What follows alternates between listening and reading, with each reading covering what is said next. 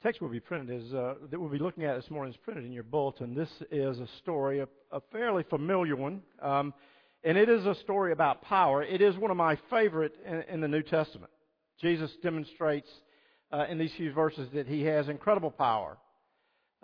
Power over nature, over the demonic, over physical, and even over death. Lots of power crammed into a very few pages.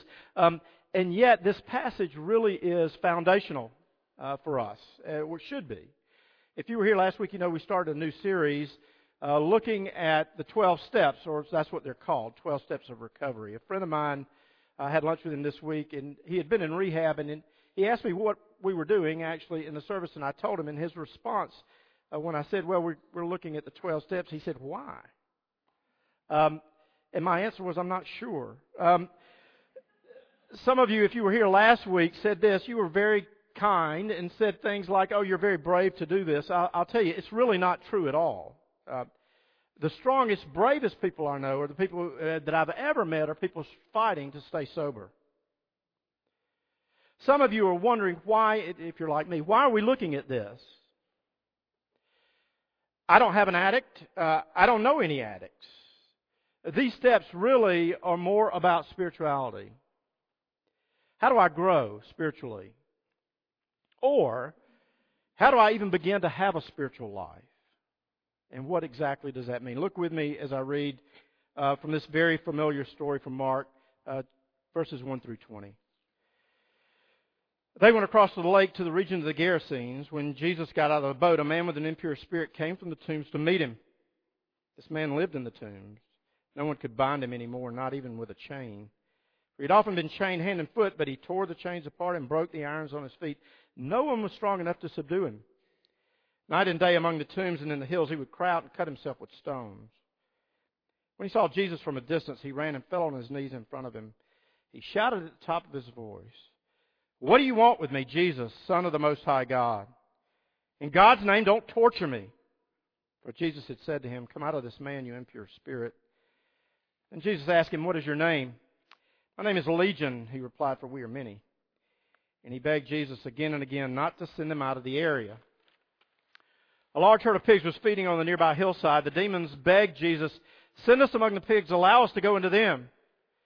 He gave them permission, and impure spirits came out and went into the pigs. The herd, about 2,000 in number, rushed down the steep bank into the lake and were drowned. Those tending the pigs ran off, reported this in the town and countryside, and the people went out to see what had happened. When they came to see Jesus, they saw the man who had been possessed by the legion of demons sitting there dressed and in his right mind, and they were afraid.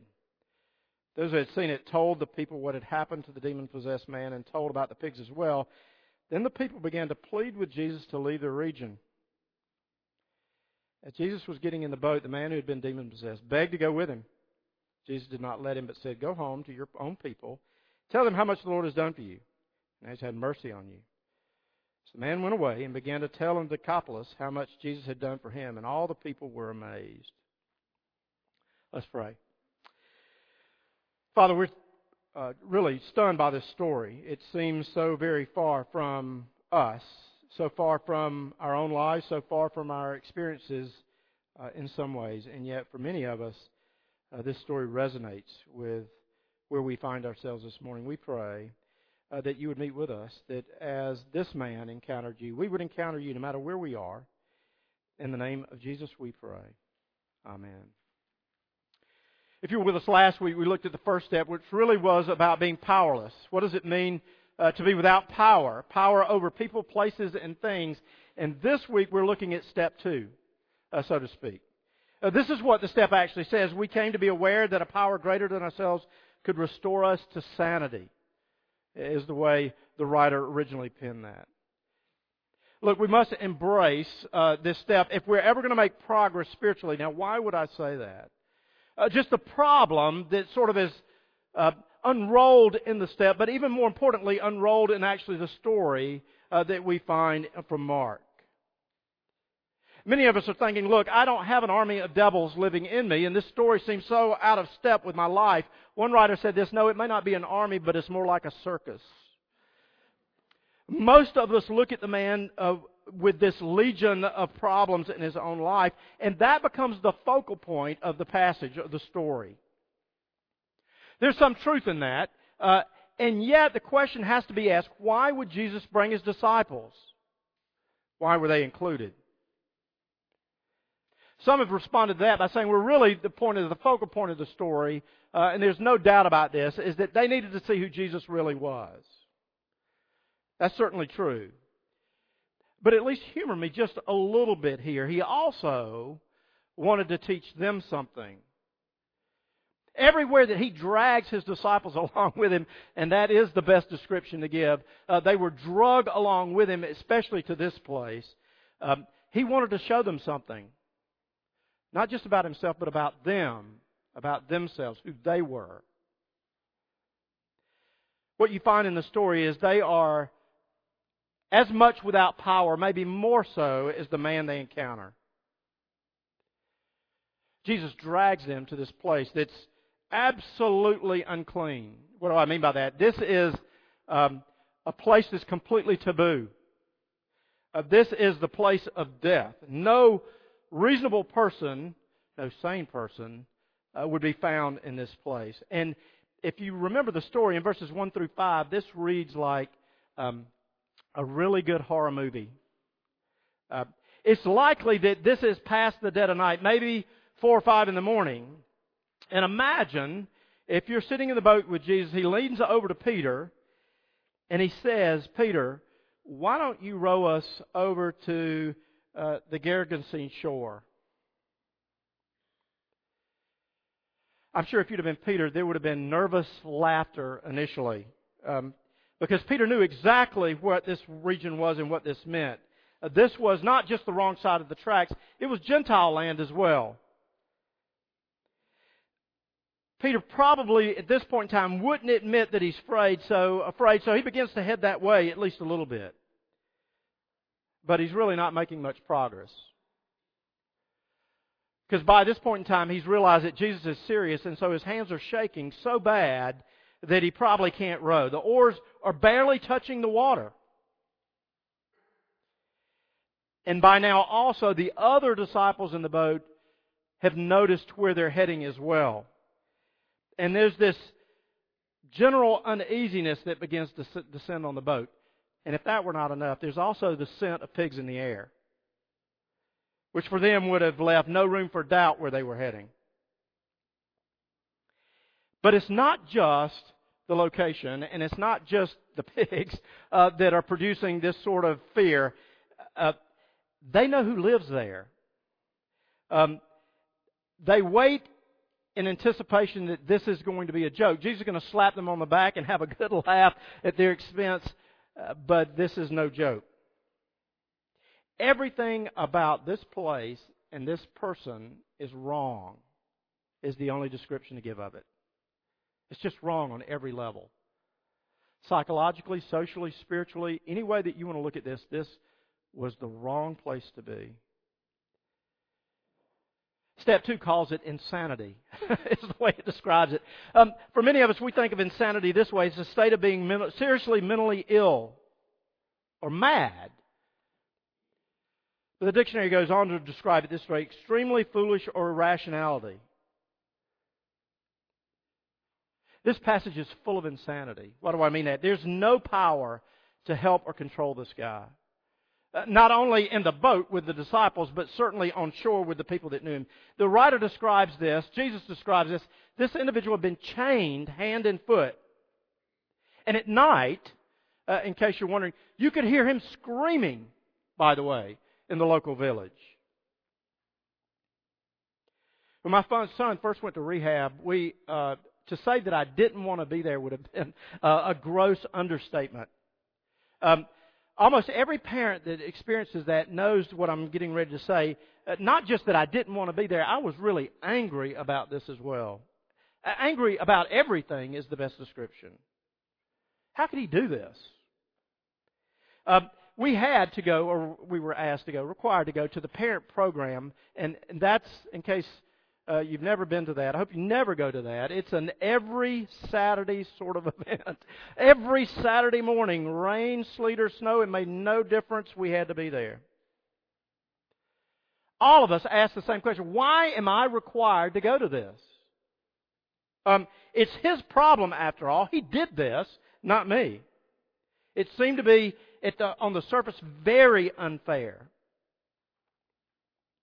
But we were required to go. We went. We kept going. Eventually, we actually went so much that we were leading parent groups. What's stunning is everyone comes in that program the same way. They come with the idea that it's all about the addict. It's their problem. Or we throw ourselves into the program in the hopes, in the dream that somehow you will teach me how to fix my child or to stop them from using. The reality is it's sad and it's silly. Look, a refusal to embrace our lack of power, a refusal to embrace the first step, means that we have more learning to do. Because what happens is we tend to make our issues about other people. Suddenly all of my problems, my anger was all about my son and his issue. It was his fault, his problem. In other words, I began to sort of blame shift to those around me. If this insanity is so real, how do we know, right? How do you know that you're insane? Isn't that sort of an oxymoron? How can you know that you're crazy if you're crazy? Everyone in the region, just the marks that you see here in this story, everyone in the region knew about this man. Again, picture the disciples huddled behind Jesus, and they're squinting into the dim light on these hills, and suddenly what looks like this hazy shadow turns into a silhouette, and then it's a naked body, screaming bloody murder, running down the hill at them, directly at Jesus and this group that's huddled in this boat. You can imagine the disciples scrambling for the boat. Who's going to get the oars and who's going to get away from here? And there's probably some of this going on as well. Bartholomew telling Matthew that he cheated on his taxes. They're all making these last-minute confessions about stuff that they had done that they shouldn't have done. I really didn't like you. I don't like this. And just all these things. Then verse 5 goes further. Every night in the village below the hills, you'd wake at 2 in the morning to hear this hellish screaming that's occurring. They didn't have storm windows, by the way. No way to shut out this noise. He's literally scraping the ground, cutting himself, screaming day and night. He ate pigs, he ate grass, possibly the people in the tombs. And if that were not enough to determine that this guy was a lost cause, the rabbis had 4 tests to actually prove it. The first test, he roamed around at night, verse 5. Verse 2, he lived in a graveyard.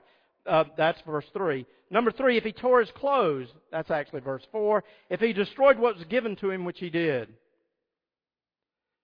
But I want you to notice this man wasn't always this way. Verse 3 and 4 indicate that he had been bound before.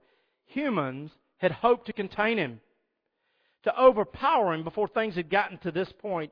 But every restraint, every attempt they had at controlling him was utterly doomed to failure.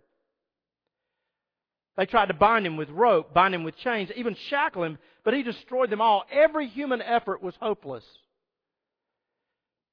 This is the perfect description of being powerless.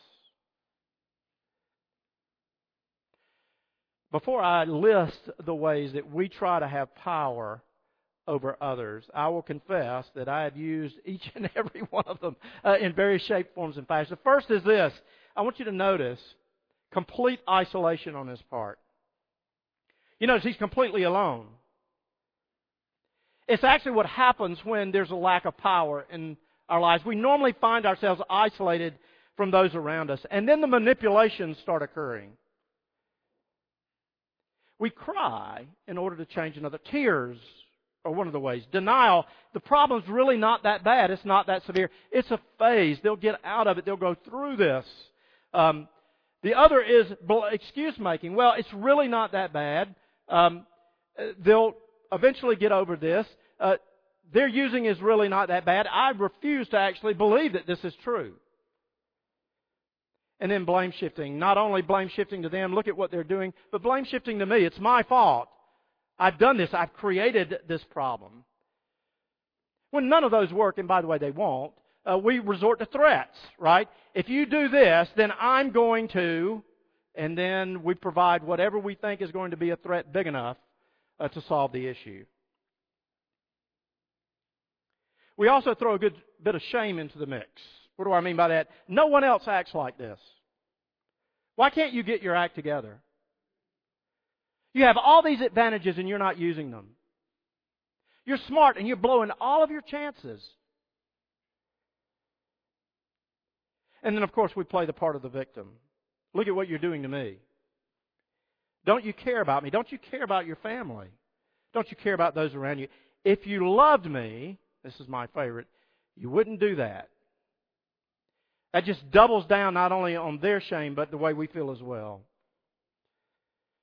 And then when none of those work, we resort to playing the martyr. And what do I mean by that? Let me change so that you'll be happy.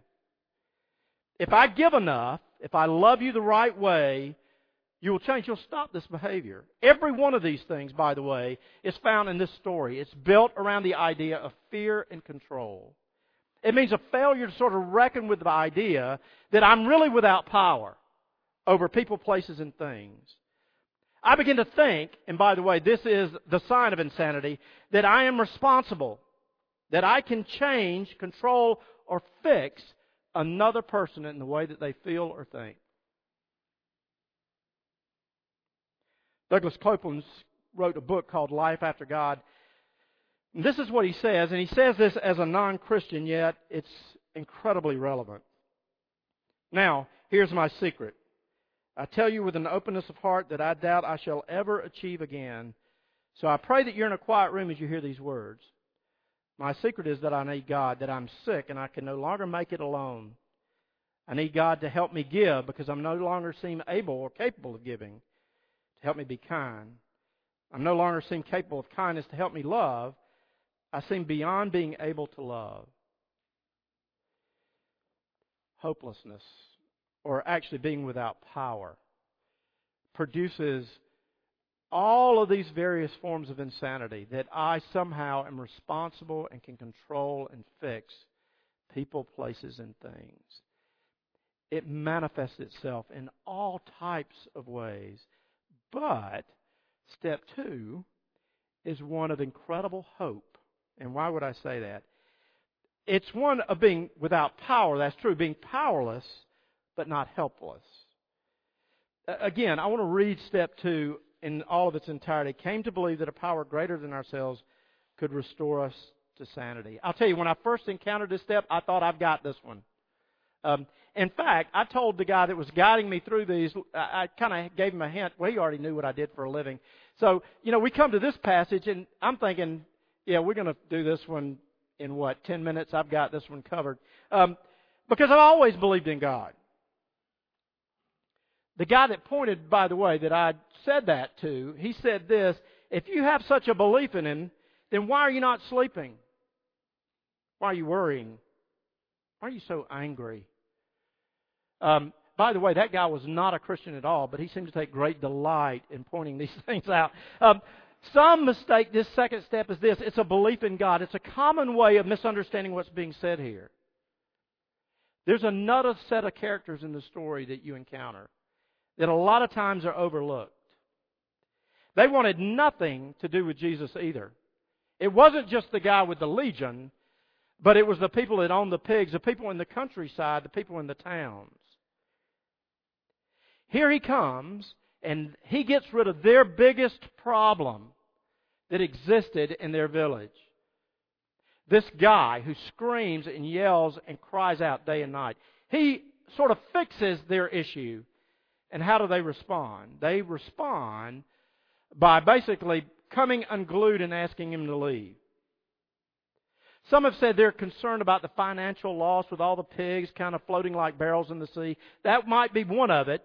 And in certain places, Jesus does demand a response. But here's the reality. They would rather have their social standing than their finances. It's interesting that they force Jesus to leave. They entreat him to be gone. One writer said this: I grew up with Robbie Stewart, the neighborhood bully, who was the owner of a handful of Huffy bikes and skateboards that had been mine at one point. He writes, in the summer of '84, Doug Nash moved into the neighborhood one day. Robbie was approaching me on my most recent bike, right as I was considering actually turning over ownership to him. Doug Nash walked over and calmly exercised complete dominion over Robbie. He said it was a joy to behold. He sent him home crying. Now, you would think I would have been grateful. He said, but the truth of the matter is I was terrified. Because if I was hopeless in regard to Robbie Stewart, what hope did I have facing Doug Nash? Jesus comes into this story, a situation that looks completely hopeless. No one can control it. No one can fix it. Can fix that person, that place, and those circumstances. Verse 16 says the people were frightened. Now why? You see, they're moved by Jesus' power. There's no doubt about that, but they're not moved by His grace at all. Another reason I think they wanted Jesus to leave is that suddenly their points of comparison were gone. They couldn't look at the demoniac, this crazy man, and say, well, at least my little Johnny's not out digging in the tombs, and at least he's not running around naked and dealing drugs. Or he could look at the demoniac and say, at least I'm not that bad. Lord, I thank you, I'm not like that guy. Jesus moves in to this village and He now destroys their ability to make comparisons. Suddenly all of them had to realize not only that they were powerless, but they were hopeless apart from His intervention. The good news of the story, the good news of the second step is this: there's no one good enough for the gospel. No one can make a comparison that you're acceptable. Yet the great news of this story is there's no one too bad for the gospel either. God, present and powerful. That's what the second step is really all about. All of these people that encounter Jesus are forced suddenly to look at themselves. What was the difference between the response of the man with legion and the villagers? If they're just as powerless as the demon-possessed man, if they're just as hopeless to change, what's the difference? Well, really, the difference is with Jesus Himself. They were busy comparing themselves with other people. The demon-possessed guy compared himself with Jesus repeatedly in the story. The second step is not about affirming that God exists. Actually, even this demon-possessed guy, even the demons believe that. The second step is really all about this. Is that God, the God you serve, is He powerful enough to handle your problems? Powerful enough to be entrusted with not just your present, but with your past and your future. Maybe a better way to phrase this: is He powerful enough this morning to meet you in these very simple elements of bread and wine?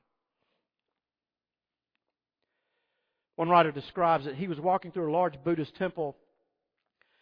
He said he saw something that was really heartbreaking. A large number of people in this particular place were very poor and desperate, and they were bowing down to a golden Buddha. They were stuffing what was left of their measly finances into the treasury box and kneeling, hoping to secure some type of blessing from Buddha. On the other side of this extremely large golden statue was scaffolding that had been built. This Buddha had begun to deteriorate, and a group of workers were diligently trying to repair it. He said, I just sat back and took in the scene. Broken people were bowing down to a broken Buddha, asking the broken Buddha to fix their broken lives, while someone else was trying to fix the broken Buddha. He said the insanity and the despair just overwhelmed him. The reality is we're broken people looking to other broken people to fix our lives. We have a glory deficit, is the way one writer describes it. Looking to other glory-deficient people to supply us with glory. Looking to other people to provide what they lack themselves is insanity. It's a fool's errand. It's futile to look to others to fix us. It's insanity to look at others and try to fix them. People, places, and things, I am without power. But I can be restored to sanity. Let's pray together.